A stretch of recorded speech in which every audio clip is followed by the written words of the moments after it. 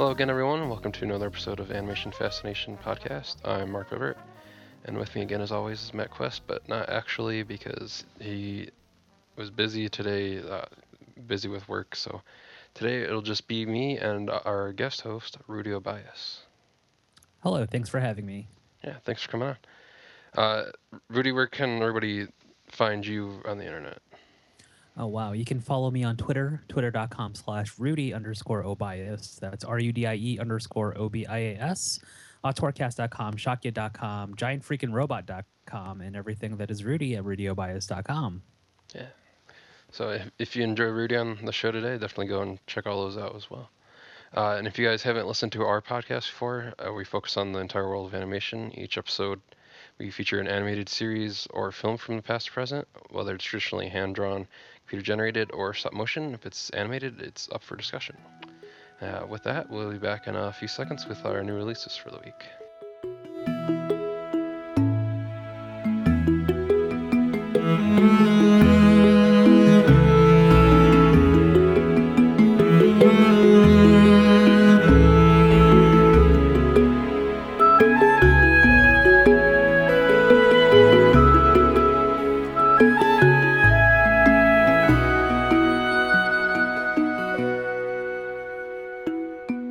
Our new releases this week, Monsters Inc. 3D came out on Blu-ray last week. Wreck-It Ralph 3D will be coming out on Blu-ray next week on March 5th. And Phineas and Ferb, the Perry Files, Animal Agents, the DVD, just came out this past Tuesday on February 26th. And Rudy, did you get to see Monsters Inc. on 3D when it was in theaters, or did you even want to go see it? I guess. I've seen Monsters Inc. when it came out back Yeah. in 2002, I believe, is when it was, or 2001, Yeah. Early 2000s, and I did not get a chance to check out the 3D up conversion of Monsters Inc. When it came out. I think this past September when it was out in theaters. I missed a press screening of that, but I do enjoy the movie quite a bit. Yeah, it was pretty good in 3D actually. With the doors, it added a bunch of depth, and Oh, wow. it was pretty cool. Like seeing that especially during like the big door chase sequence near the end of it, you could see it like definitely added the added dimensionality to it.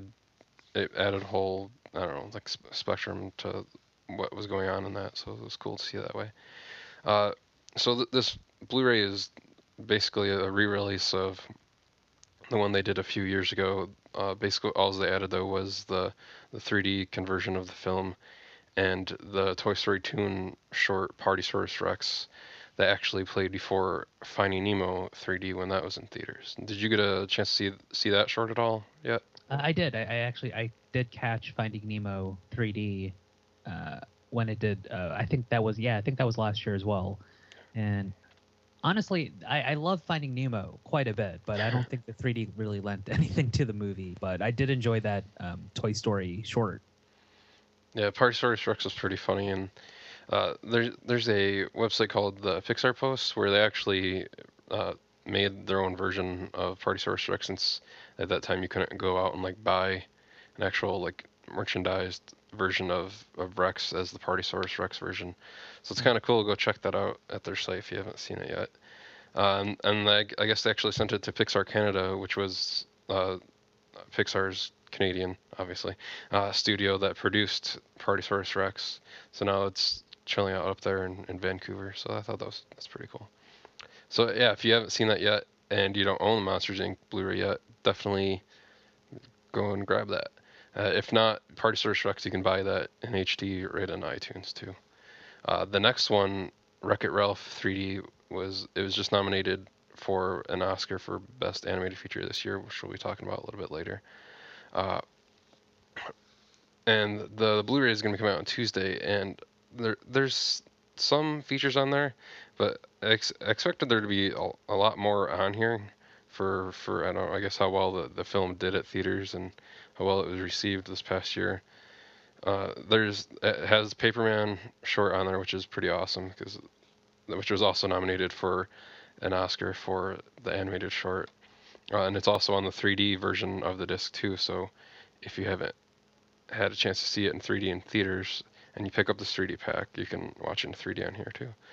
And there's also Bit by Bit, Creating the Worlds of Wreck-It Ralph, which is basically it's about a half an hour long behind the scenes type featurette explaining how they created Hero's Duty, Sugar Rush, and the Fix It Felix worlds, and how they wanted to make them feel different, even though all these characters were being mixed together throughout the thing. There's a Disney intermission, which they started this with the Muppets Blu-ray last year, or if you pause it doesn't just pause the movie, it plays like games or other things. On this one, it's Chris Hardwick, Nerdist, basically telling you all the Easter eggs that are in the film and where you can find them. So I thought that was pretty cool if you don't want to go looking for them yourself, I guess. So it shows you like what's in the kill screen near the end of the movie and all the different video game character cameos that are throughout the film. And you can turn that off too if you don't want to, if you don't want to see that every time you pause the movie.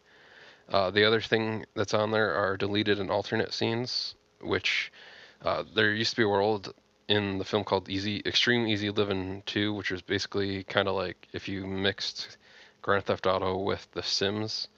And this was another world that Ralph journeyed to near the end of the film, but they thought by adding that, it kind of detracted from his journey that he was having through the movie, so they ended up getting rid of it. And those deleted scenes you can watch with commentary, optional commentary, and an introduction by the director Rich Moore.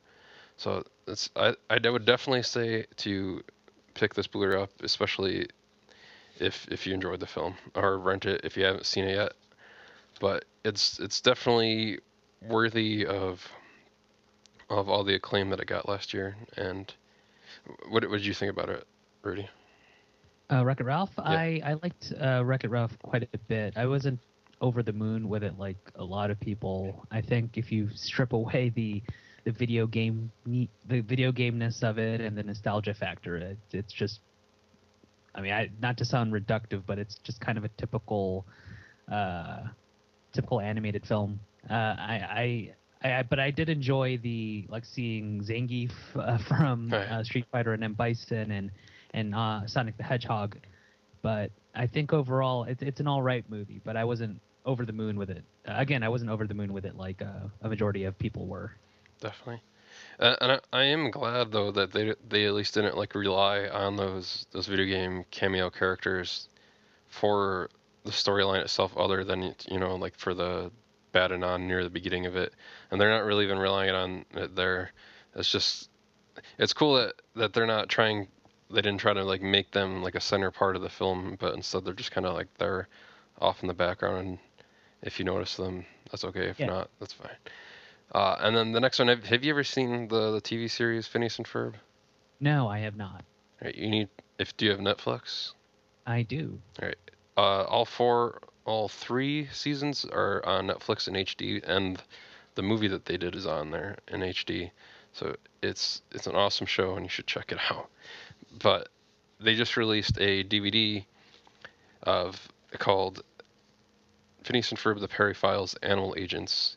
And it comes with like a little spy kit for kids and like binoculars and whatnot. And it's got about 12 episodes or so on there from the first three seasons that are basically centered around the different animal agents on the show, mainly Perry the Platypus.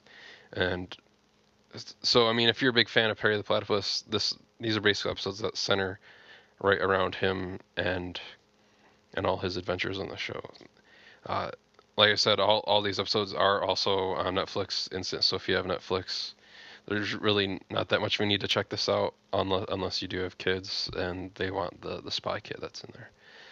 But yeah, so that came out this past Tuesday, and definitely you need to check out Phineas and Ferb, Rudy. I'll check it out. Right. I've added it to my Netflix queue as we speak. Cool. All right, everyone. So those are our new releases for the week. We'll be back in a few seconds with our news.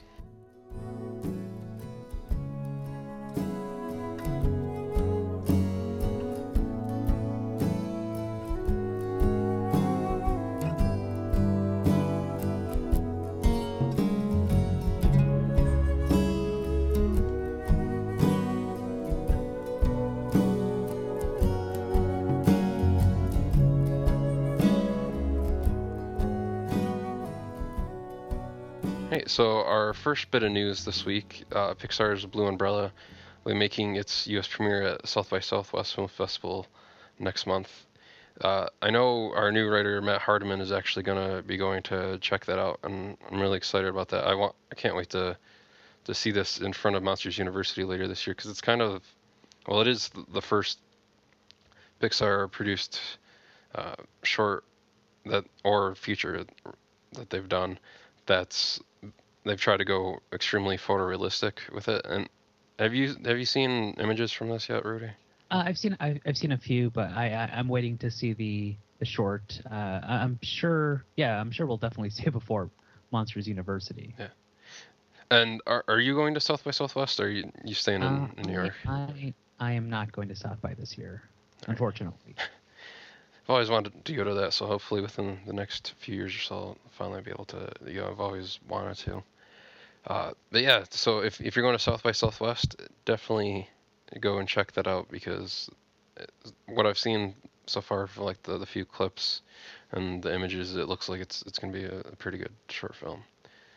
Uh, the next bit of news, uh, Pixar's released a bunch of student and faculty uh, posters this past week, and then they also just released a kind of like class photo, almost reminiscent of Animal House style uh, poster for the film. What do you think about the character designs for some of the new characters, and then that new kind of Animal House esque poster, Rudy?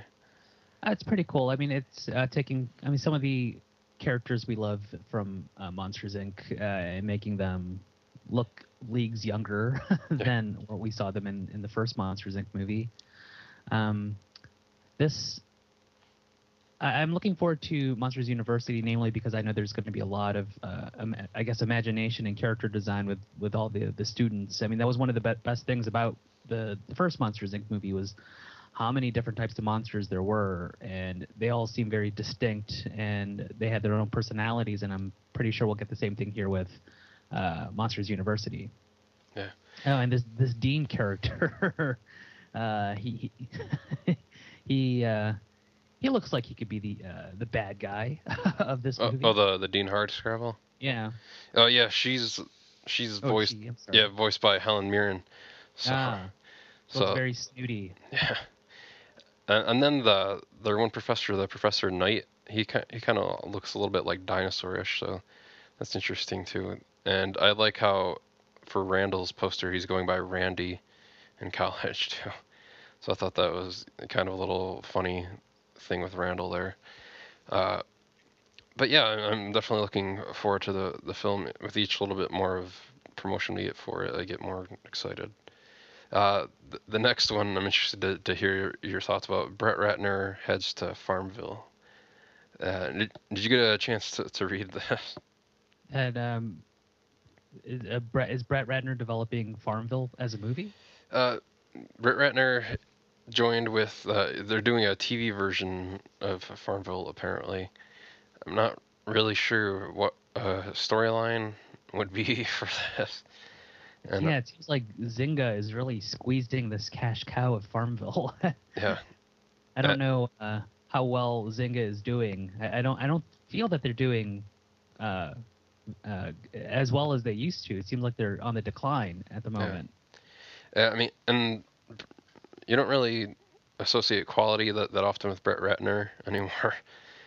So, I mean, hearing about this, I mean, Farmville itself, I can't really see what they would do for a TV series.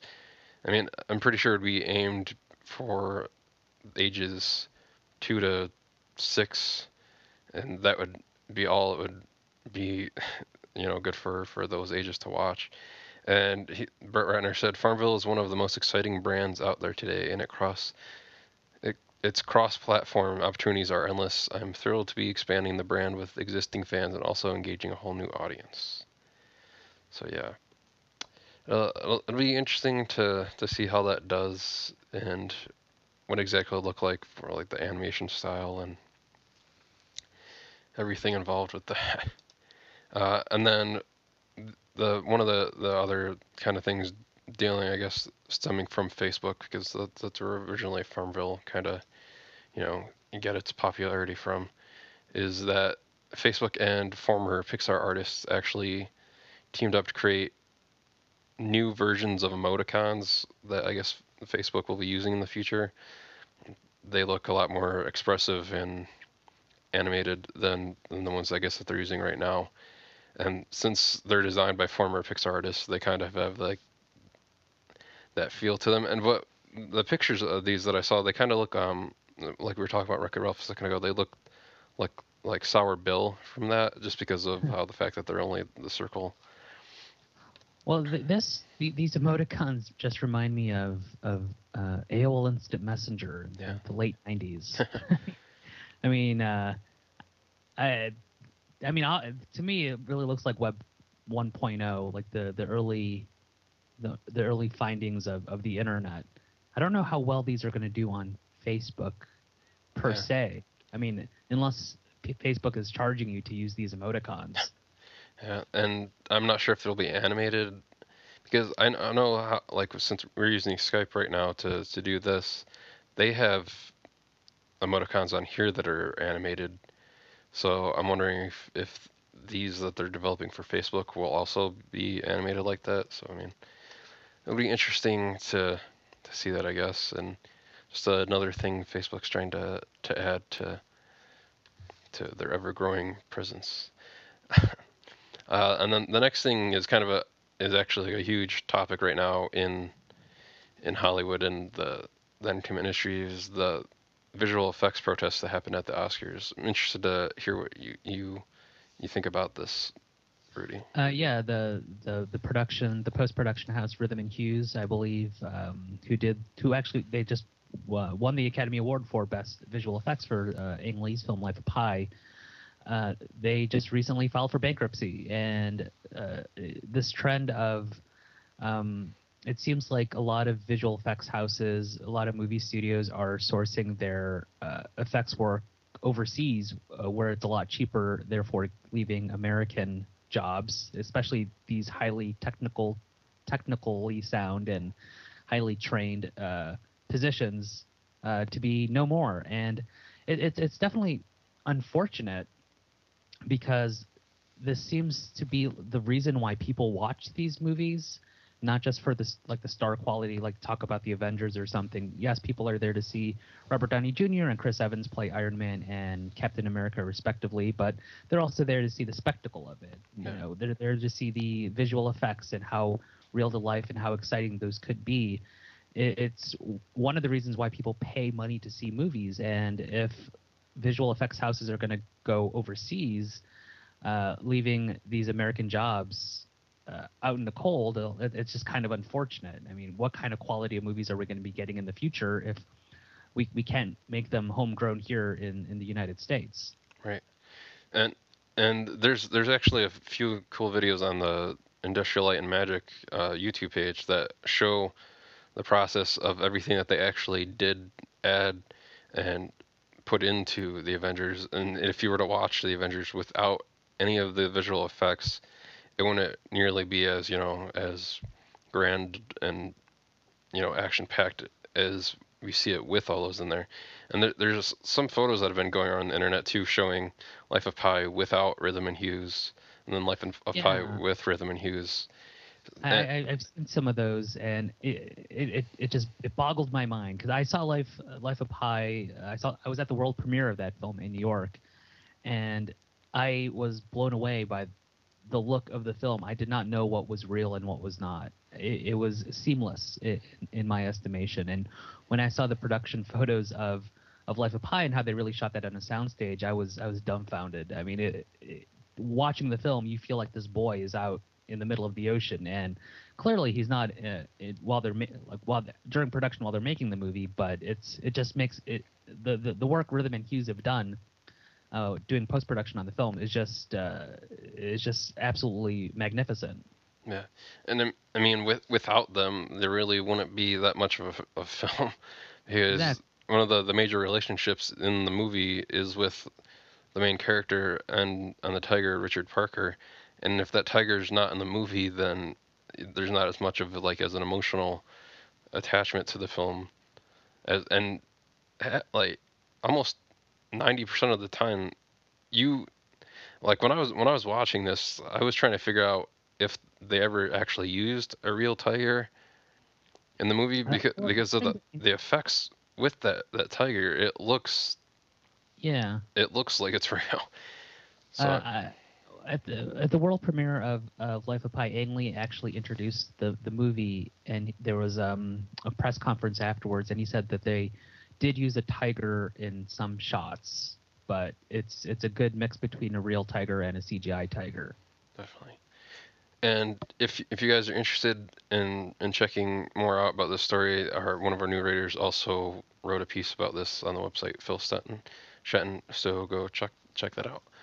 Uh, and actually, if you're seeing all these green avatars around Twitter and Facebook, that's what they're about. Is they're supporting the visual effects solidarity movement that's going on to try to form uh, form like a union for visual effects people so that they can actually, get paid more and have a lot more rights than they do now within the industry. So hopefully that gets worked out soon and they start getting that taken care of so that more of these artists don't lose their jobs.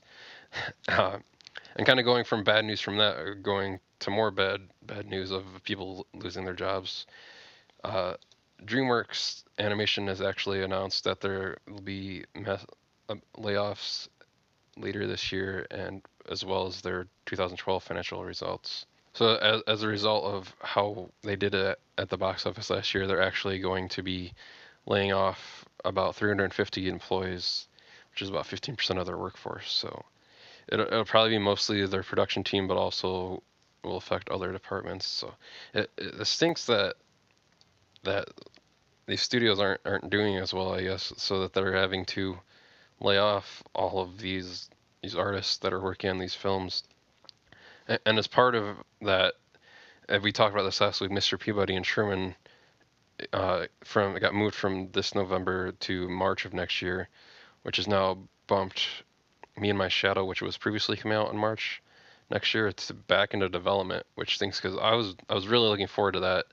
It's going to be another. It's going to be a CG hand drawn hybrid film with the shadow being hand drawn and whatnot. And so I mean, it's depressing to see all these people getting laid off. What do you think about that, Rudy? Well, it's definitely a sad thing, and it's I mean, I'm worried about the quality of these movies in the future if skilled technicians and artists are getting laid off. I mean, again, it's one of the reasons why we go watch these movies. You Yeah. know, outside of the engaging storyline, we want to watch realistic and dazzling animation and effects. So I mean, hopefully they start doing better this year so that no more layoffs have to happen and it all gets resolved and everybody has a happy ending, just like in the movies. The next two things are a little bit more uh, to cheer up your spirits, I guess. One of the producers of, I mean, this kind of sounds bad, but it's funny at the same time. One of the producers of Paperman at at the Oscars after Paperman won the Oscar for short film started throwing paper airplanes with uh, a lipstick kiss on them to celebrate the win. Christina Reed got kicked out of the Dolby Theater because of that. And then after like a short protest, I guess from people that were there, she was let back in. What do you think about that? It's silly. I mean, I don't understand why she got kicked out. I mean, I guess it's a little irreverent, but you know, I mean, it's the Oscars. It's a party, and they just won the Academy Award for Best Animated Short. I'm happy that she was ultimately let back in to the Yeah, ceremony, but I think it's just kind of a silly thing. Perhaps a security guard or security team drunk on power, type of yeah. situation. And then the last thing that we're going to be talking about is we just talked about the first film. Wreck-It Ralph has actually been talked about a couple times about possibly doing a sequel to that now, which would be one of the few Disney canon films that has actually gotten another theatrical sequel to it. So Rescuers and Rescuers Down Under, and then Fantasia and Fantasia 2000 were the first films that had the sequels like that. But Rich Moore was talking about ideas that he had for a possible sequel where is are all the Ralph characters in the exactly like the one we met in the first one, or if there's different Ralph characters in different Fix It Felix arcade consoles, other places, and if Ralph met them, would they think the same way, or if there's like I guess Super Smash Brothers type games and there's a Ralph character in that, and I guess they're talking like more or less more crossover or and Ralph meeting himself in other incarnations like that. What do you think of a possibility of a film like involving that type of storyline? I think that would be interesting to see. I think, namely, just to see Ralph find another Ralph, who's exactly like him. But I can just imagine the other Ralph that he would meet would like being the bad guy and Yeah, wouldn't want to get the medal, And I I think that would be pretty interesting to watch. yeah, And I guess it's interesting that Disney has this no sequel uh, platform. I mean, outside of the Rescuers and the Rescuers Down Under and and the the straight to DVD stuff. but there's a lot of straight to Yeah, DVD stuff. And I mean, I think it would be silly for Wreck-It Ralph 2 to be straight to DVD, considering that Wreck-It Ralph made so much money, right, and Pixar gets to do a lot of the sequels. So I guess why wouldn't Disney? definitely. And I'm actually surprised that there was never any mention of doing a sequel to Tangled with how well that did. But I guess the short they did, the Tangled Ever After, kind of fills that spot. So with that, yeah, that's our news for the week, and we'll be back in a few seconds with our new trailers.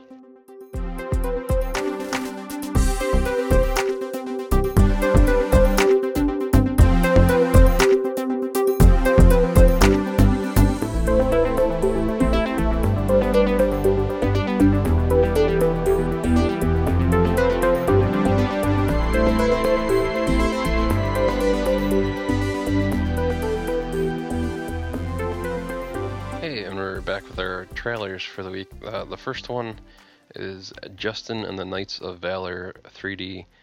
It'll be coming out later this year, and the film's premise is it's set in the magical world that children still dream of. Justin and the Knights of Valor is a story about the determination of a kid to fulfill his dream. A story about friendship, honor, and courage. A heartwarming story filled with adventure, action, and fun. So, what did you think about this trailer? Uh, I don't think this movie is aimed to me. I mean, it looks like a lesser version of How to Train Your Dragon. I mean, I think it's a pretty difficult thing to make an animated film that would appeal to adults as much as it does for children. It looks like this one would just appeal to children more than adults. Yeah, and the animation style in it kind of looks similar to I don't remember which studio did them, but these films that came out a few years ago called the Happily Never After. And it's kind of in that it looks like that same kind of character design, and I don't. I mean, the story doesn't look like it's that well done. One of the characters kind of looks like if you mixed Linguini from Ratatouille with Ron Weasley from Harry Potter, which I think is supposed to be Justin, the main character. Uh, but I mean, I guess I'll wait to see what more we see about this, and it's definitely not from a bigger studio, and so I mean I won't judge it like too harshly, but and a lot of the animation in it actually does look pretty well done. So I will give it that. It doesn't look as badly animated as Alpha and Omega did when that came out. But I guess we'll have to wait and see to a little bit more about this film before we judge it too harshly. Uh, and the next one is Disney Toon Studios Planes. I found the trailer for this actually the other night on that Phineas and Ferb DVD that I was talking about, which is random that they would throw the second trailer for this on there because I hadn't seen it online before, and actually I posted it online today, and Yeah, yeah, go ahead. I was going to congratulate you. I saw that this was actually picked up by a number of sites today from your from Animated Fascination. So congratulations on that. Thanks. But and then shortly thereafter though, there's an email that I received from Disney asking me to take it down. Oh, bummer. They didn't want it up. I saw somebody else ended up getting to put it up. So if by the time this podcast is out, it's not online anymore.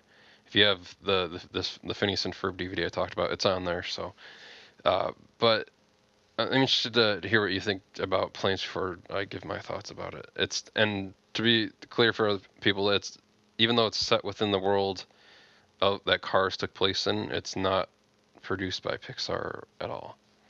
No, I believe this movie was supposed to be straight to DVD movie from Disney, but since Cars is, I believe Cars is the most successful Pixar movie of all time. At least with merchandise, it is. Yeah, in terms of merchandising, which is principally why they made Cars 2.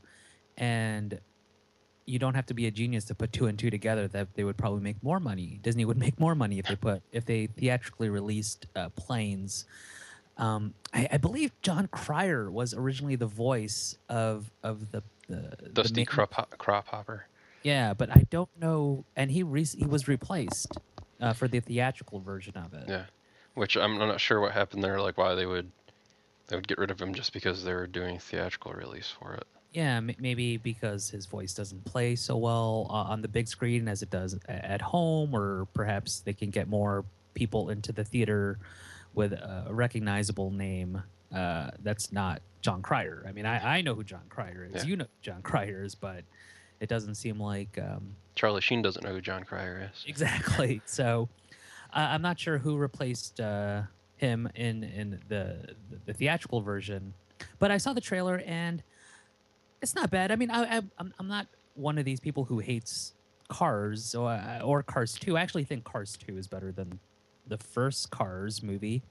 I mean, they're definitely not at that level of Pixar that most people hold it high as, like Ratatouille or The Incredibles. But I think that's a very unfair estimation of these movies. I mean, if let me try to get my thoughts together on this. If a studio, let's say the movie Oblivion, when that comes out, that movie was put out by Universal, and if you compare that movie to like another Universal movie, well, I think that's just kind of unfair. You know, I mean, what does Universal have to do with the quality of the film? You should really just judge the film and review the film based on the film itself and not the past films of the studio.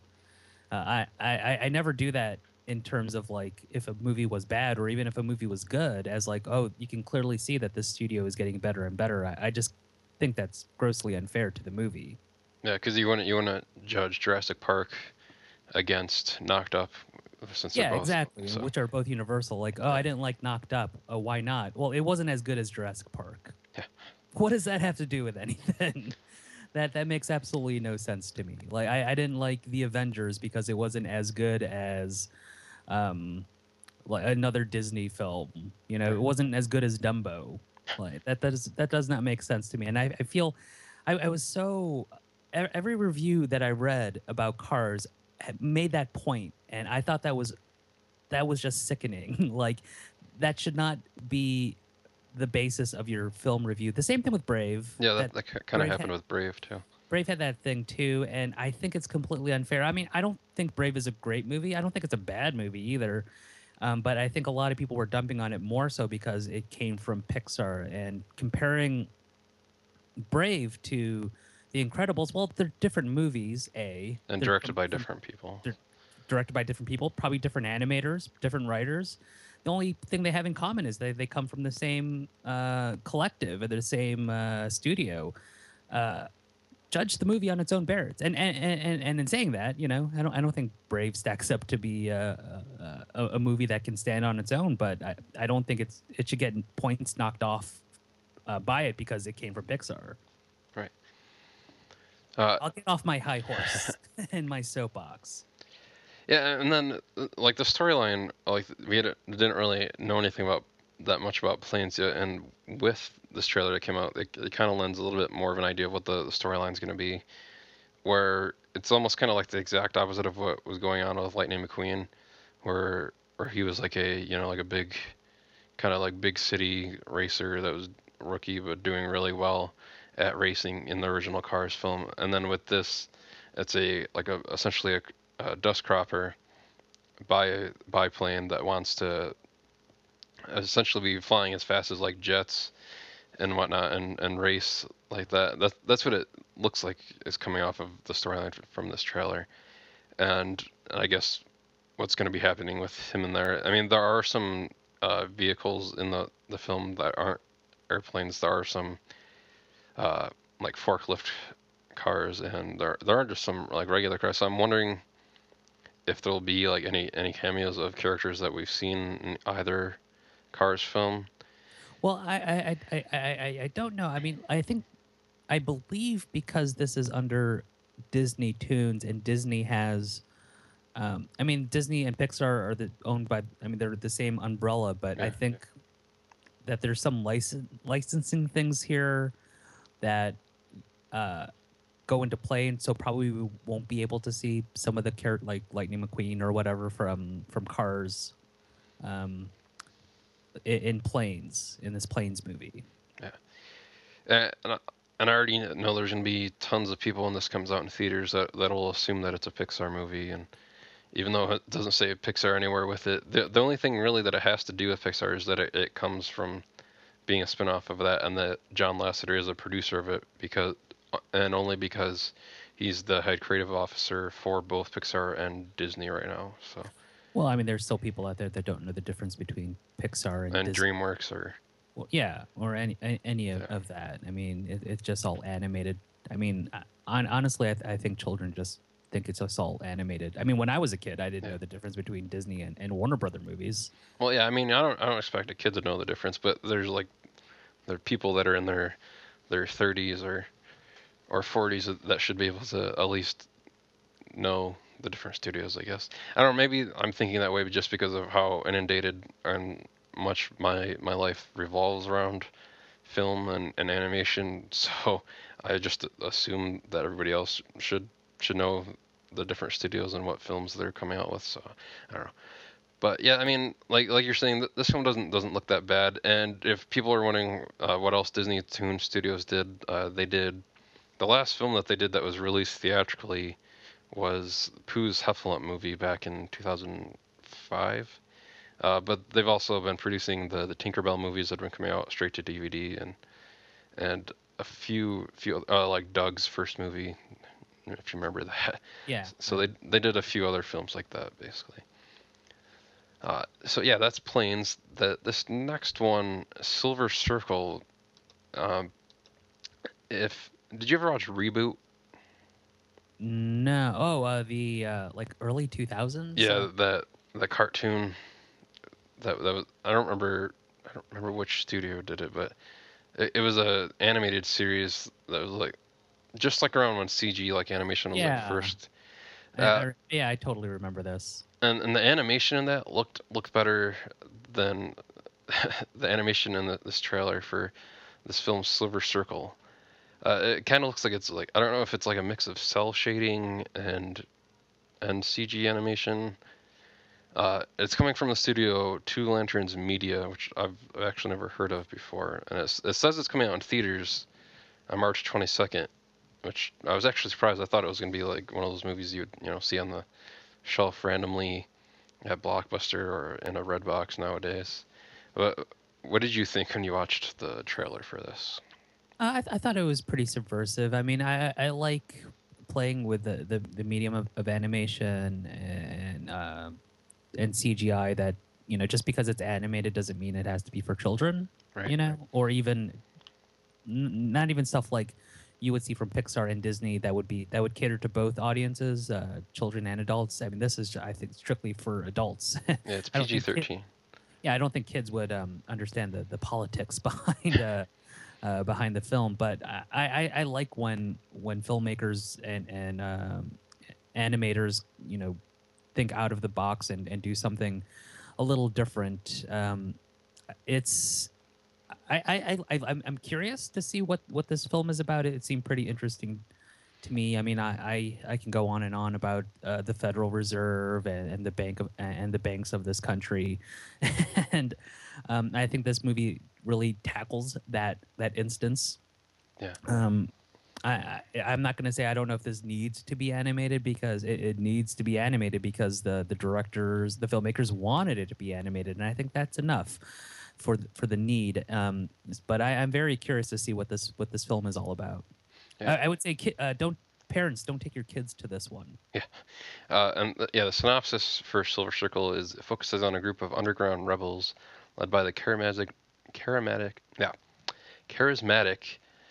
Zoe Taylor, who is played by Philana Mia. Under Zoe's leadership, the rebels outmaneuver the oppressive Federal Reserve while creating a guerrilla currency based on silver. Following a house stab Department of Housing Stability protest where one of the rebels is killed, Zoe confronts a straight-laced federal agent, Jay Nelson.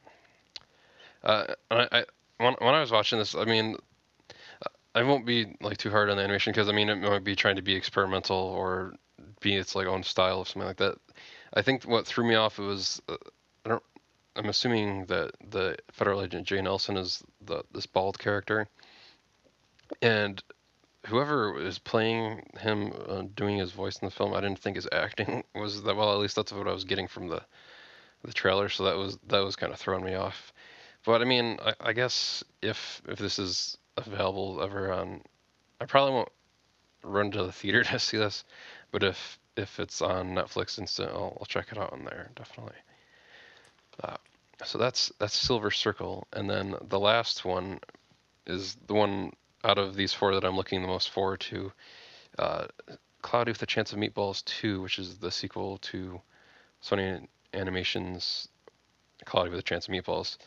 This was originally titled Cloudy 2: Revenge of the Leftovers, which I liked that title a lot better because I thought it was more original than just slapping a number 2 on the original title. But I love how kind of colorful it is, and it has basically, if you mixed the first Cloudy with a Chance of Meatballs with Jurassic Park: The Lost World, that's what this movie essentially is. Yeah, that I can see that comparison there totally. Yeah, and I really liked it. I like all how like imaginative all the like the food / animal hybrid creations are in this. You have the like there's yeah it's really interesting. There's a banana that looks like a dolphin. There's we talked about this before. There's shrimp pansies, and I liked a lot of the jokes that were in this trailer too. There's one with Terry Crews as the cop. I don't remember what his name was from the first film, but he's talking about like how manly he is, and it can also make like he can make you cry, and there's a tear coming out of his head or out of his eye, and he's like, "You get back in there." Yeah. So I thought that was pretty funny. What did you think about the trailer? Well, I haven't. I'm gonna admit something. I still have yet to watch the first Cloudy with a Chance of Meatballs, but this trailer does look very bright and colorful and a lot of fun. I mean, who doesn't? I am notorious for liking puns. I enjoy pun jokes and play wordplay quite a bit, and this trailer was chocked full of them. So I couldn't fault it at that. I have a feeling if I did watch the first Cloudy with a Chance of Meatballs, I would be keen to watch the sequel. And actually, I like the original title as well. I think that just invokes a lot of creativity by changing the title from the first movie to the second. But I think at the same time, you kind of want that name brand recognition. Yeah. Is probably Sony's reasoning why they just made it Cloudy with a Chance of Meatballs too. Yeah, it's probably like you're saying, that probably is mostly the reason why they did change it from Cloudy 2 to the Cloud with Chance Meatballs too. But yeah, I'm definitely looking forward to this, and I can't wait until September 27th when it comes out. So, and I'm going to call it now that this will be one of the best feature animation Oscar nominations for next year. Yes, So, probably. I could tell you right now, it's probably not going to win though. yeah. Because I'm assuming right now it'll be Monsters University, Frozen, this, uh, maybe Despicable Me 2, and what else? Maybe the Croods, or I'd probably pick Croods over Turbo right now if I was gonna go with one of the DreamWorks movies. But yeah, so I think that's what it'll be next year. But yeah, definitely if you have not seen this yet, we have the trailer up on the website, so go and check it out. It's too bad that Matt wasn't able to come out tonight because one of his favorite animated films of all time is the first Cloudy with a Chance of Meatballs. So definitely gonna see what Matt's thoughts are next time he's on the show, or the next episode, obviously. But yeah, so those are our trailers for the week, and we'll be back in a few seconds with our recommendations.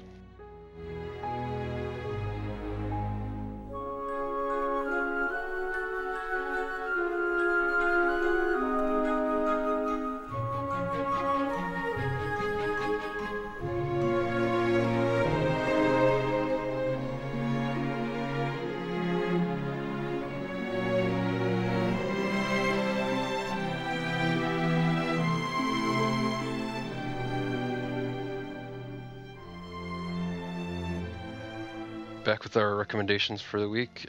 My recommendation is it's actually on the Cars 2 Blu-ray if you guys own it. It's John Lasseter, A Day in the Life, full-length documentary. It's about 25 minutes long, and it was filmed about 2 years ago. And it basically just follows him around for the entire day during the production of Cars 2.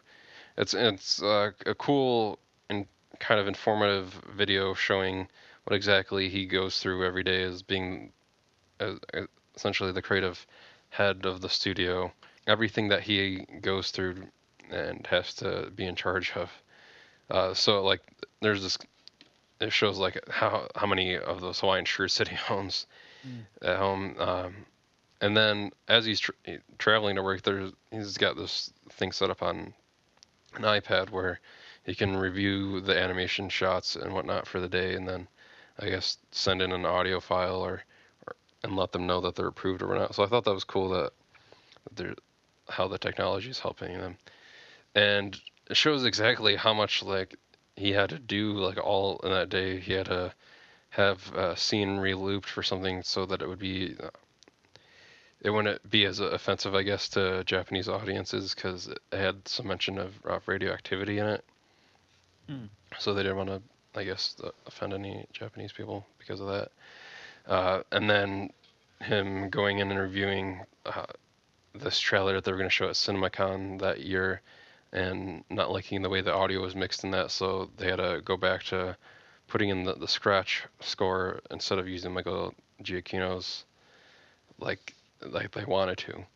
And I don't know, it was just really cool to follow him around within that and kind of see what type of guy he is. And I mean, I'm sure it's edited to make him seem like a better guy, but I would assume that he's a pretty nice guy. I've never met him myself, but from the people that I have seen that have met him or do know him, I've never heard anything bad about him. So, and I'm glad he's right now the current creative head to both Disney and Pixar because he's kind of reinvigorating all of like basically what it was back during like the Disney Renaissance, like in the early '90s and late '80s. So I'm glad that he's there now and doing that for the company. So what do you think, Rudy? Yeah, I mean, I have not met John Lasseter myself, but I was just telling from his general demeanor, from what I've seen in bonus features from Pixar, he seems like a good guy, and I do think him, spilling over from Pixar to Disney can only be a good thing. I mean, the recent stint of Disney films that we've seen are pretty top tier. I mean, to be honest with you, I know at the top of the show, I was on my high horse or my soapbox saying, "How dare people compare Cars to the other Pixar films?" Because I just think it's unfair to the film itself. Um, I do think that John Lasseter as a writer and director from Pixar is probably the weakest stuff Pixar had to offer. I mean, I do like the Toy Story movies, and but I feel that that stuff is weak compared to The Incredibles and Ratatouille, and actually just the Brad Bird stuff in particularly. Um, Even A Bug's Life. I think the Bug's Life would probably be my least favorite in the Pixar group, to be honest with you. No, it's I think that's my favorite John Lasseter movie. Yeah, I'm sorry that I broke your heart. it's okay. Everybody's entitled to their own opinion. But yeah, so yeah, that's my recommendation. So, what was your recommendation for the week? Yours actually has a lot of animation in it too, because visual effects are animation. Oh yeah, like practically half of this movie, or a majority of this movie, is visual effects. I'm actually going to recommend the latest film from Bryan Singer, Jack the Giant Slayer, which comes out in theaters this Friday on March 1st. This is a kind of a grittier, or darker retelling of the fairy tale Jack and the Beanstalk that we all know from growing up, and I gotta say that I was pleasantly surprised that this film was actually okay. That this movie definitely has its problems, but I think overall I had a really enjoyable experience watching it. I did not think that this movie was as bad as the promotion led it on to be. I mean, the premise sounds somewhat silly. The posters that I've seen seem silly and stupid, and the trailers look bad. But surprisingly, this movie's okay. I'm not going to say this movie is good or this movie is terrible. I just think it's okay. And I had really low expectations going into it. And I was really surprised that there were things in this movie that I like in general. I like Ewan McGregor in this film. I like Stanley Tucci in this film. I actually think the weakest parts of this movie are the two leads, Nicholas Hoult and Eleanor Tomlinson. I think they're just really bland compared to like the supporting characters who have this personality to them. It's actually one of my the least thing I didn't like in the film. I like the Giants in this movie. I thought the Giants were cool to see. I was very happy to see that they weren't the same. They didn't all look the same. They were very distinct. You can tell them apart. They had different personalities, and they didn't all just seem to be, one the same guy. Yeah, the same concept over and over again. Those are definitely things that I appreciated with Jack the Giant Slayer. But again, saying that, I don't think this is a great film or even a good film. But again, it's just really okay. But I think because of my lower expectations, I'm giving it somewhat of a positive review. Yeah, I think that's what happened with me when I saw Battleship. Is that I expected to be such a horrible movie from everything I'd heard about it. When I did watch it, I didn't think it was that bad, just because of how low my expectations were for it. Well, I had low expectations going into that, and I thought that was a terrible movie. Sorry to disappoint you, but right. Well, yeah, I mean, definitely, I didn't think that was a great movie, but I mean, I didn't think it was super horrible either. But yeah, and I think Jack the Giant Slayer, I guess in the genre that it's in, this new era of gritty fantasy fairy tale movies, it's probably one of the better ones in that genre. I mean, I think this is better than Snow White and the Huntsman. I think this is better than Hansel and Gretel Witch Hunters. And if we're going to see more of these, darker, grittier takes on fairy tales, I think you can do no worse than Jack the Giant Slayer. Yeah, I mean, I got to see this as well with my son. It is PG-13 though, right? Yeah, actually, how did your son take to this? I mean, this movie seemed a little darker for kids, I would say. I mean, yeah, I guess that's one of the things this movie that like I somewhat had that I didn't like about the movies was that it couldn't find a tone that it kind of wanted to stay with, because there was kind of like, like gross out humor that was, or like kind of like silly humor.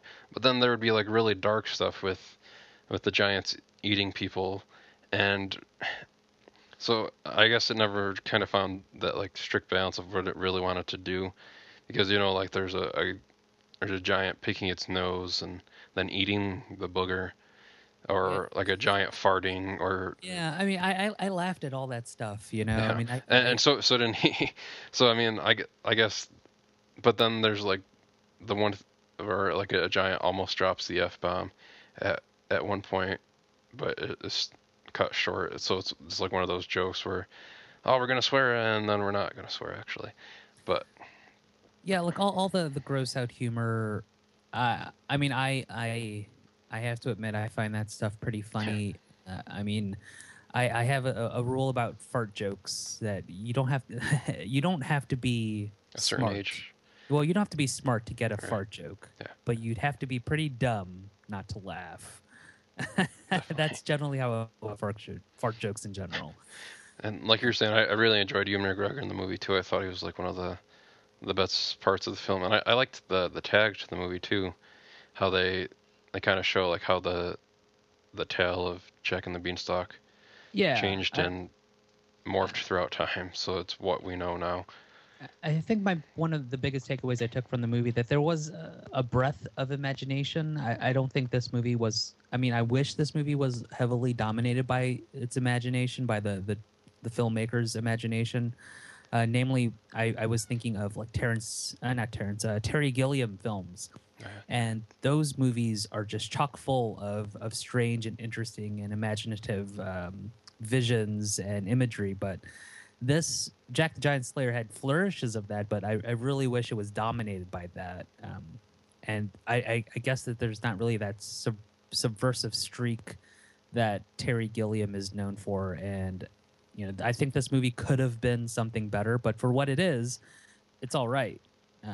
And yeah, truth be told, I mean, it's just an all right movie. I don't think I don't think it's terrible, but at the same time, I don't think it's good either. Just right there in the middle.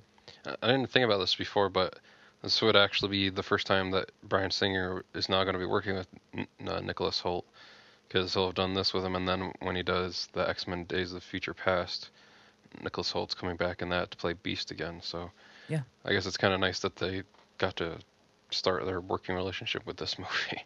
Oh, and then we didn't mention it, but Bill Nye is actually the voice of more or less the main giant.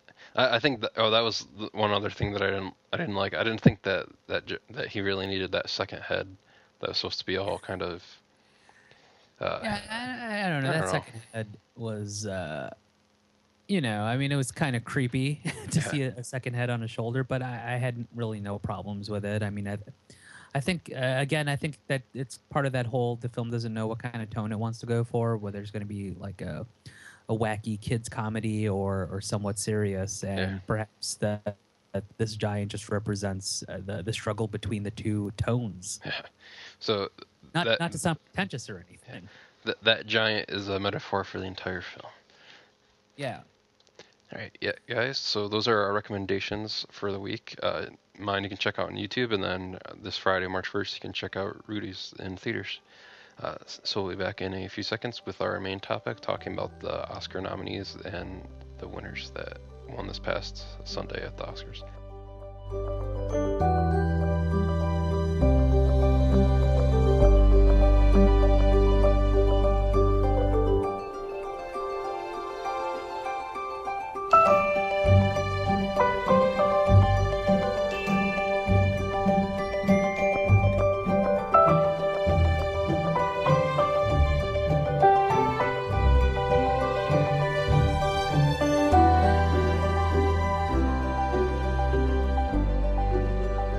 So back with the main topic for the week.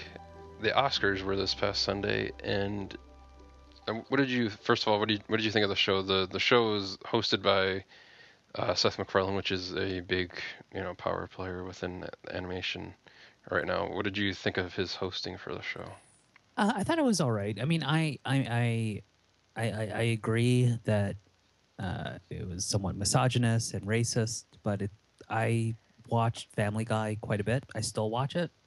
like new episodes and American Dad, and that's Seth MacFarlane. I mean, I, I, I guess because I was aware of his work that it didn't seem so out of the ballpark for me. It really did seem like a live action Family Guy episode, and that's what I liked about his first film Ted, that it was a live action Family Guy movie.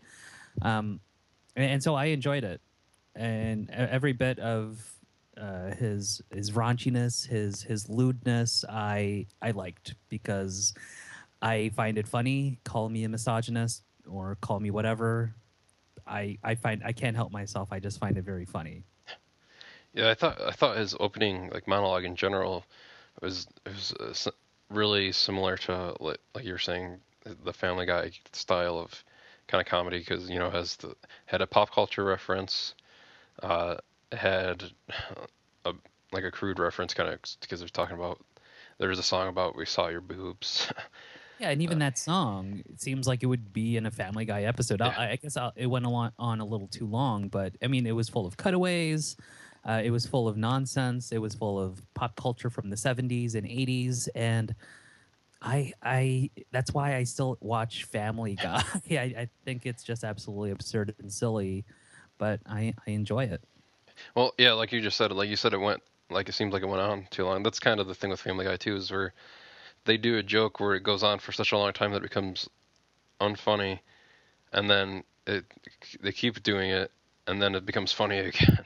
Yeah, and that's the brilliance of Family Guy. That they take a joke, you get it, but they go on too long. It stops being funny, but then it starts being funny again, and then it stops. That's Yeah, just shy of almost not being funny again. yeah, and it's a a good balancing act, and it's a genius thing to do. But I did enjoy it. And then one of the two presenters for, I don't remember for which award it was for. I think it was sound editing. Sound editing. Yeah. Mark Wahlberg and Ted presented the awards, and somebody told me that they actually filmed that little bit with Ted and Mark Wahlberg back in January. Yeah, it seems like I mean, I don't think that was live. Yeah. On stage. I mean, that teddy bear looked way too good to just superimpose on the spot. Yeah. And the fact that Mark Wahlberg walks out of the screen and then walks, like onto the actual stage or to hand the awards out. So I mean, I guess that's.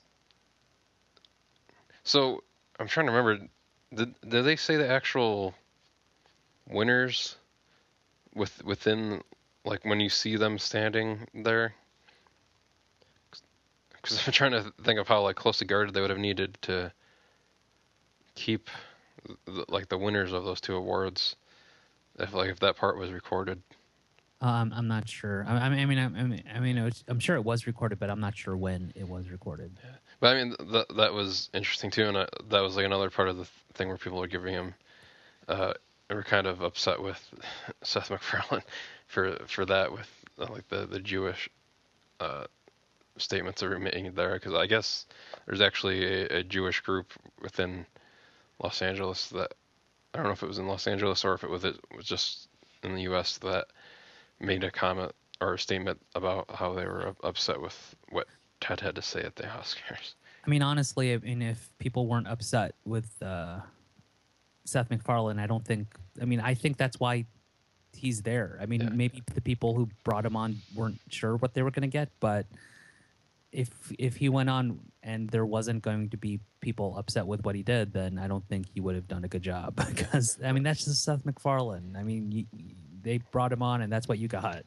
That's like the same reason they had Ricky Gervais host the Golden Globes 3 times, was because they knew that he would get a rise out of people, and like it's better to have the show like that anyways than to have it just be a boring 3 hours where you're having a tough time watching the entire thing, getting through all the way, and just having it being a bunch of patting on the back of everybody. Yeah, I mean, it's a lose-lose situation. I mean, so it was a lose-lose situation for anyone who hosts the Oscars. So I'm not surprised that Seth MacFarlane was so raunchy, or he got some criticisms at the end. I mean, again, it's just who he is. Yeah. So from kind of going about that, the first thing we'll talk about is the short film nominees and then ultimately the winner. At the Oscars this year, for the short film and the feature film nominees, they basically did both those animation categories back to back. So if you're an animation fan, you got that pretty much done and over with within like the first 20 minutes of the show. But the nominees that they had nominated this year, we've talked about these a little bit before on the show, were Adam and Dog, Head Over Heels, Fresh Guacamole, Maggie Simpson, The Longest Daycare, and Paperman. And ultimately, Paperman was the winner for that. John Carr's. So I mean, I'm really glad Paperman did win, because I had already heard about John Carr's pursuing a deal with Disney to make a whole feature film around kind of like that same kind of way he did the animation for Paperman, done in a feature-length film. So I'm really excited to see the prospect of that and what the story will be with that. What do you think? I'm sorry. Say that again. Well, John Carr's has been talking with Disney about doing a feature film in the same kind of animation style as he did Paperman. So it'll be that CG hand-drawn animation hybrid that he did for that, but in a feature-length film. So I think that could work. I mean, ultimately, if there's dialogue, I mean, Paperman did not have dialogue, but it helped the film that it didn't. I mean, it really, I don't think any of these animated short films had dialogue in them. I did like the animation for Paperman. I thought it was very clever that everything was black and white, but they had the hint of red lipstick. I thought it was a very good film. I too was very happy that it won. I mean, it was my favorite out of the bunch, but I think all of these are pretty worthy if they did win the award. I don't think any of these were terrible. Right. Yeah, I mean, I had not seen Adam and Dog up until like a week or so ago, but up until then, I was just assuming that Paperman was going to win. It ultimately did end up winning, but after I saw Adam and Dog, I kind of actually wanted that to win, just because I had enjoyed that a lot after watching it. But like you're saying, I wouldn't have been mad had any of these won. And same thing with all the feature film nominees, because actually the feature film nominees, all 5 of those were on my top 5 for the animated films last year. So, I mean, I would have been happiest had Paranorman won, but I was still happy regardless who won. But yeah, I mean, I liked the animation for Maggie Simpson in The Longest Daycare. It was much like what you would see from like a regular Simpsons episode, but I had a little bit longer of like a budget. Longer of a budget. It seemed like I had a bigger budget, kind of like it looked closer to what the film looked like for animation, more so than what the TV show looks like. And actually, to be honest, I haven't watched a new episode of The Simpsons I don't think I've seen an HD widescreen version of The Simpsons like TV episode. Oh man, I mean, I said that I still watch Family Guy. I still watch The Simpsons too every Sunday, and you're missing out, man. I mean, it's definitely not as good as it was in the first couple seasons, but it's definitely not as bad as it used to be either.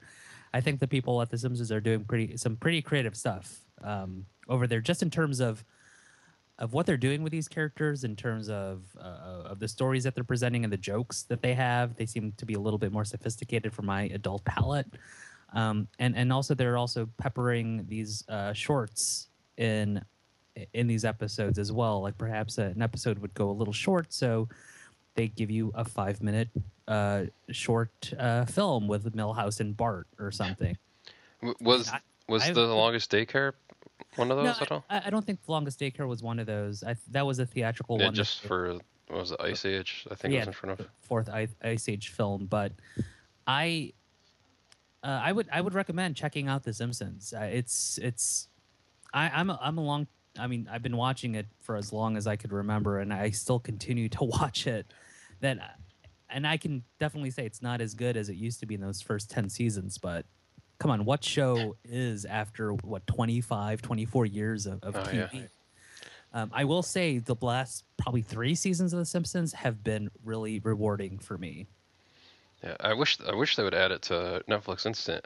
Since I don't have cable, so I'd either have to commit to buying at least like well I guess at least one episode or like a season pass to it on iTunes. But I like The Simpsons. I own the first season on DVD, and I used to watch it when I did have cable, and I would, I liked all those first seasons to it and whatnot. But I definitely do need to get back into it. And Fox add Simpsons to Netflix Instant because I'm sure that would do really well on Netflix too, if especially with what season are they in? 20. I think 24, 25. I'm not quite sure, but pretty long time. Yes, I mean there's 24 seasons of The Simpsons on Netflix. That'd be awesome. Yeah, but Fresh Guacamole was really good too. When we had the live action Toy Story guys on here, Jesse recommended this as his recommendation when he was on, and it's a cool kind of creative way of the way they did the stop motion animation for it, with like cutting up the different household items like to use them as part of the like guacamole, like you see the dice uh, is I think what was it, diced tomatoes. So nice little pun with that. Yeah. But yeah, I enjoy that. I thought that was cool, like showing like the chip as a chip. But Yeah, I really liked Fresh Guacamole quite a bit. I thought it was really imaginative and inventive, and I thought it was pretty clever the way they did use stop motion animation for like real, like I mean it wasn't clay or it wasn't miniatures. It was just actual items, and Yeah. it was short to boot, so that can only mean leagues to the quality of the short film. definitely. And then Head Over Heels, I thought was pretty good. It was another claymation film. Uh, it was about like an older couple where like the gravity is kind of off shifted, where uh, the husband is on the ceiling. Well, actually, like when it's going on, like the house is just like spinning in space, and then at a certain point in the short, they land, and then like he's on the ceiling, and you can kind of tell they've had like an argument, but they're like trying to rekindle maybe what they once had. And what did you think of Head Over Heels? I liked Head Over Heels. Again, it was very very clever. I was reminded of this upcoming movie called Upside Down. Oh yeah, That's coming out with what's his Kirsten Dunst Kristen Dunst and Jim Sturgis. yes, Jim Sturgis. I I had that thought, but it's a clever short film. I was just wondering why the gravity was like that, but it's something that I accepted. And it was touching. It was like this couple again, like you said, rekindling what they had, and I thought it was every now and then you just have to remember why you fell in love with this person, and that could only spark the relationship between two people. Yeah, maybe Head Over Heels is the sequel to Upside Down. This is Jim Sturgis and Kirsten Dunst way into their 80s after they've grown apart in their elder years. Perhaps. I thought of Up as well. Oh yeah, I saw that too. People were comparing it to Up. So yeah, so if you mix Up and the upcoming movie Upside Down, there's Head Over Heels. And then we talked a bit about I talked a bit about Adam and Dog. What did you got to see a trailer for this? You haven't seen the entire film yet, but what did you think from what you got of the film from that trailer? I'm looking forward to watching the film. It looks really good. I like the animation of it, and I get this feeling like it feels like it's like Adam before Eve, like Adam like from the biblical creation story, wandering the earth, befriending all the animals, and I thought it was it looked really good, and it's something that I'm very curious to check out. It's definitely really good, and like Matt said before, the animation in this is really beautiful. We've said that our friend Austin worked on it, and if you wanted to, you could pause any scene from this, bring it printed out, and you'd have a nice piece of art on your wall. But yeah, so those are the shorts, and ultimately Paperman won. So I'm glad for that, and John Carswell able to have a long, successful career with Disney now because of that. Then the feature film nominees were Frankenweenie, Paranorman, The Pirates Band of Misfits, all of which were stop motion, which that's pretty awesome that 2/3 of the animated feature nominations were stop motion films this year. And then the last two were Wreck-It Ralph and Brave. And then also Brave, Wreck-It Ralph, and Frankenweenie were all from Disney too. So Disney did pretty well at the Oscars just by all the nominations. And then if you add in Paperman there, they had 4 nominations for the animation categories. So what I guess what did you think about Frankenweenie when you got to see that, Rudy? I was not a fan of Frankenweenie. I think the animation was great, and the fact that these were black and white figures and stop motion. But I think overall, I think it felt. I mean, it was based on a short that Tim Burton did in the late '80s or the early '80s, and you really get that feeling that they're really stretching it out to make a longer film. I also found the film to be incredibly racist, and so I what's it the the Japanese character. Oh yeah, Was like I can't remember what his name was in the movie. It was ridiculously stereotypical Japanese character, and also the Godzilla reference in there did not turtle. bode well for me being Asian American myself. I was not a fan of Frankenweenie. But Paranorman, I did enjoy quite a bit. And that was actually the movie that I was rooting for to win the best animated Oscar. I knew it wasn't going to happen, but that was the one that I would have picked. Yeah, I would have loved Paranorman to win. I mean, I was fine with Brave winning, but I mean, I would have definitely been the happiest had Paranorman won. That would have meant, like I would have been able to maybe possibly get more budget for their films, so they could even make them even possibly better than they are right now. I'm already interested in their next film, The Box Trolls, that's going to be coming out in a few years. Did you hear about that too, The Box Trolls? No. It sounds pretty. It's in like a vein of kind of creepy animation where it's based on a book called Here Be Monsters, and I guess they actually started developing this back in 2008, but Ben Kingsley is going to be in it as Toni Collette, Elle Fanning, Simon Pegg, Nick Frost, so that has me really excited, and Tracy Morgan is going to be in it as well.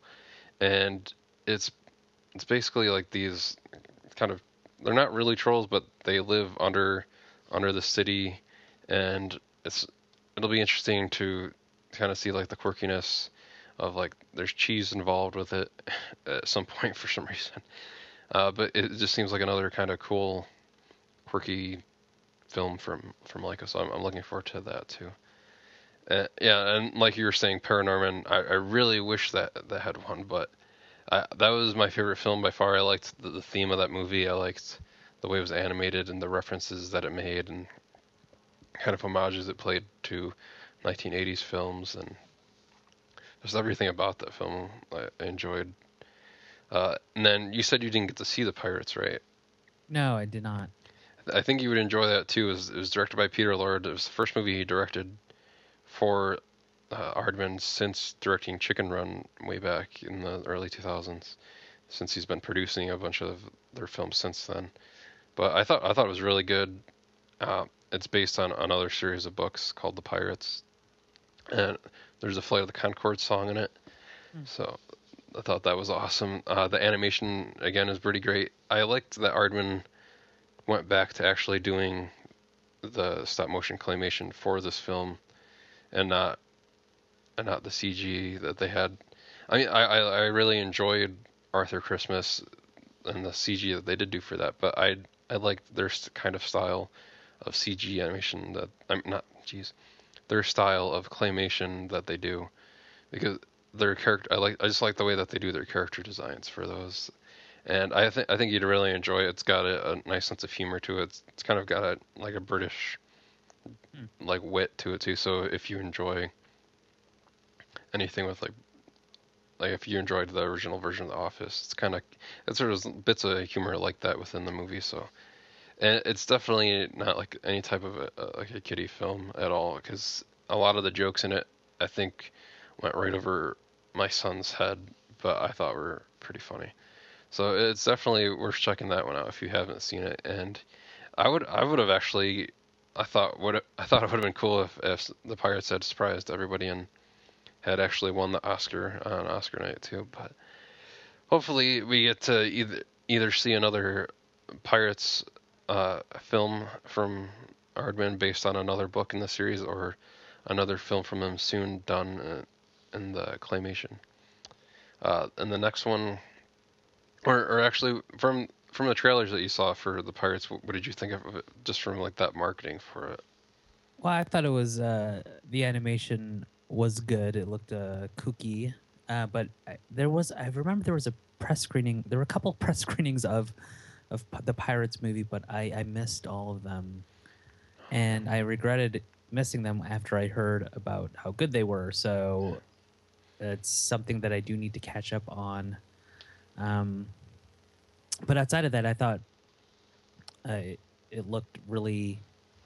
I mean, when you said that the Flight of the Conchords had a song in it, that kind of piqued my interest because I'm a big Flight of the Conchords fan. I'm Not Crying. Oh, okay. So it's not a new song. No. Okay. It's appropriately used in the context of the film too, and I thought that, like, the minute it started playing in the film, I was like, this is awesome. And it was funny because at the screening I went to for the Pirates, Peter Lord was actually there, so he was saying that he's always been a fan of the Flight of the Conchords. So the chance that he finally got to put one of their songs in one of his movies, he was pretty happy about that. Yeah, so definitely go check out the Pirates on Blue. It's on Blu right now, so definitely go grab that. The next one we talked about a bit already, the Wreck-It Ralph, and we talked about The Simpsons too. Rich Moore used to, or has directed episodes of The Simpsons, and didn't he directed the film too, right? The Simpsons movie. I believe. Or no, it was David Silverman that did the movie. But yeah, and he's also done episodes of Futurama, and Futurama's an awesome show. And yeah, so I mean, I enjoyed Wreck-It Ralph a lot. I know there's a lot of people, the least that I follow on Twitter, with both personally and through the podcast Twitter feed, that really were pulling for Wreck-It Ralph to win. And I think that's what the consensus was, that people either thought it would be Wreck-It Ralph or Brave. Ultimately ended up going to Brave. So what do you think about that? If you got to choose, I'm assuming you would have wanted Paperman to win, and it did. So if you had, and you said you would have wanted Paranorman to win for the feature film, right? Yeah. So what did you think about Brave when you saw it? Although, I guess, to expand a little bit more on what you said about it earlier in the show. Again, I'm not a very. I thought Brave was a pretty mediocre film. I thought Brave it looked fantastic, first of all, but I think it felt really incomplete. You know, and there are definitely reasons why the movie felt incomplete that were outside of the movie itself, but that goes along with the business of making movies. I'm okay with it winning because, you know, it was bound to happen. I mean, I think if Wreck-It Ralph would have won, I would have been more upset. I don't think that movie is Best Picture worthy, just based on. I mean, it's a movie that just bombards you with images like watch me, watch me, watch me, watch me, watch me, watch me, watch me, watch me, you know, and that was the thing about the film that I wasn't so keen on. It was just like. It felt like the Wachowski Speed Racer movie, you know, with very. I mean, I didn't think the heart that it had in the movie was going for anything original or anything or heartfelt. It seemed to hit those notes pretty well. Again, I know I'm in the minority about Wreck-It Ralph, but you know, for me, it had to go a little bit further than just nostalgia of video games. Yeah, I think like what you're saying about Brave is maybe some of the reasons why it feels a little bit disconnected and why it's partly seems like it's split in two is because it had two different directors, and I was actually happy that Brenda Chapman was able to win an Oscar for it, and she was able to get an award for it since she was the original director on it, and it's based off of an idea she had revolving around her own daughter and the relationship that they have. And I mean, I thought that was really cool though that she got to accept the award with Mark Andrews, who replaced her as the director on the film. And I think at one point maybe the film would have been something different had she directed the entire film and not been replaced. Yeah, I'm sure down the line, like 15 years from now, we'll get the documentary "What Happened on Brave." Yeah. We'll get the book, like the truth behind Brave. As of right now, I have no idea what happened behind the scenes of the making of Brave, but I'm sure we'll get that book somewhere down the line. Yeah, eventually someday. And then what was the other nice thing is that she was the first female director to win for the Best Animated Feature award. Shrek had a female director on it, but the year that they came out, they were giving the Oscar to the producers of the film and not the directors at that point. So I guess that doesn't count. But yeah, I mean, I'll be interested to eventually hear what happened. And what's kind of interesting is that she ended up like leaving Disney altogether a few months back, and going to Lucasfilm, which she essentially left Disney to then come back to Disney. But so I thought that was kind of ironically somewhat funny, I guess. I'm sure that she probably maybe thought that was too. But yeah, so winners for the Oscars this year: Paperman short, Brave feature film. This is going to be a kind of a stupid thing to do, but without seeing any of the animated films this year, but knowing what's coming out, who do you think will win next year for the Best Animated Feature? I could tell you that it's probably going to be a Pixar movie or a Disney movie. They usually shake out to be.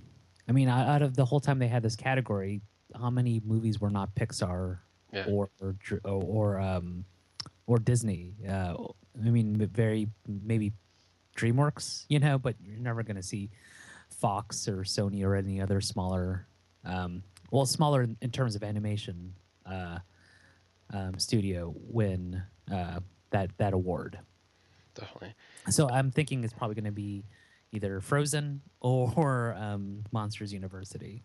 Yeah, I'm assuming that's what it'll be too, and I bet next year it'll probably be the Blue Umbrella that wins for the short too, because since it's making the festival circuit now, so it'll be eligible for next year. But yeah, that's our show for today. And and then 2014, How to Train Your Dragon 2 comes out, so I'm sure if that's just as good as the first film, that'll give whatever films come out that year a run for the Oscar that year. So yeah, that's our show for the day, guys. Don't forget you can follow us individually on Twitter. I'm at Mark Vibert. Where can they follow you again on Twitter, Rudy? You can follow me on Twitter, twitter.com/Rudy_Obias. That's RUDIE_OBIAS. Or you can follow our show at Animated Podcast. Feel free to email us at animationfascinationpodcast@gmail.com. You can also visit our site where we've continuously been putting out news for the past week or two at animationfascination.wordpress.com, and we're going to continue to try to update that daily and as much as we can with whatever animation news is put out. And then you can also like us on Facebook just by searching for Animation Fascination. And we did hit our goal of getting to 300 likes by the end of February. We're actually up to 310 or 11 right now as we talk and record. So that's pretty cool. Thanks, guys. So for myself, I'm Mark Vibert. Matt Quest, who couldn't make it today, and our guest host, Rudy Obias. Thank you for listening, and make sure to tune in again next time, guys. Thank you, sir. All right, thanks for having me on, man. Yeah, no problem. If you ever want to come on again, just let me know. All right, cool. All right, later. Bye-bye.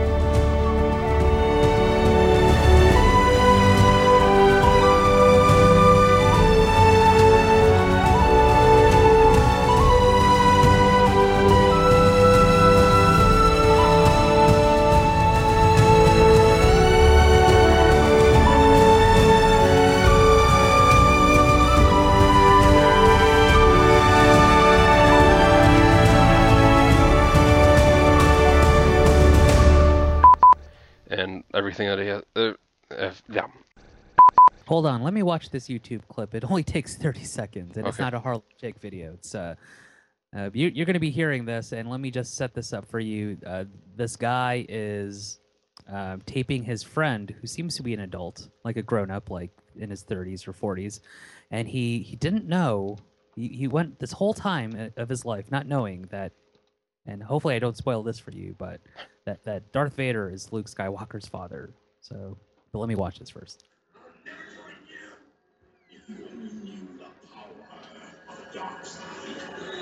Obi-Wan never told you what happened to your father. He told me enough. He told me you killed him. No. I am your father. What the Wow.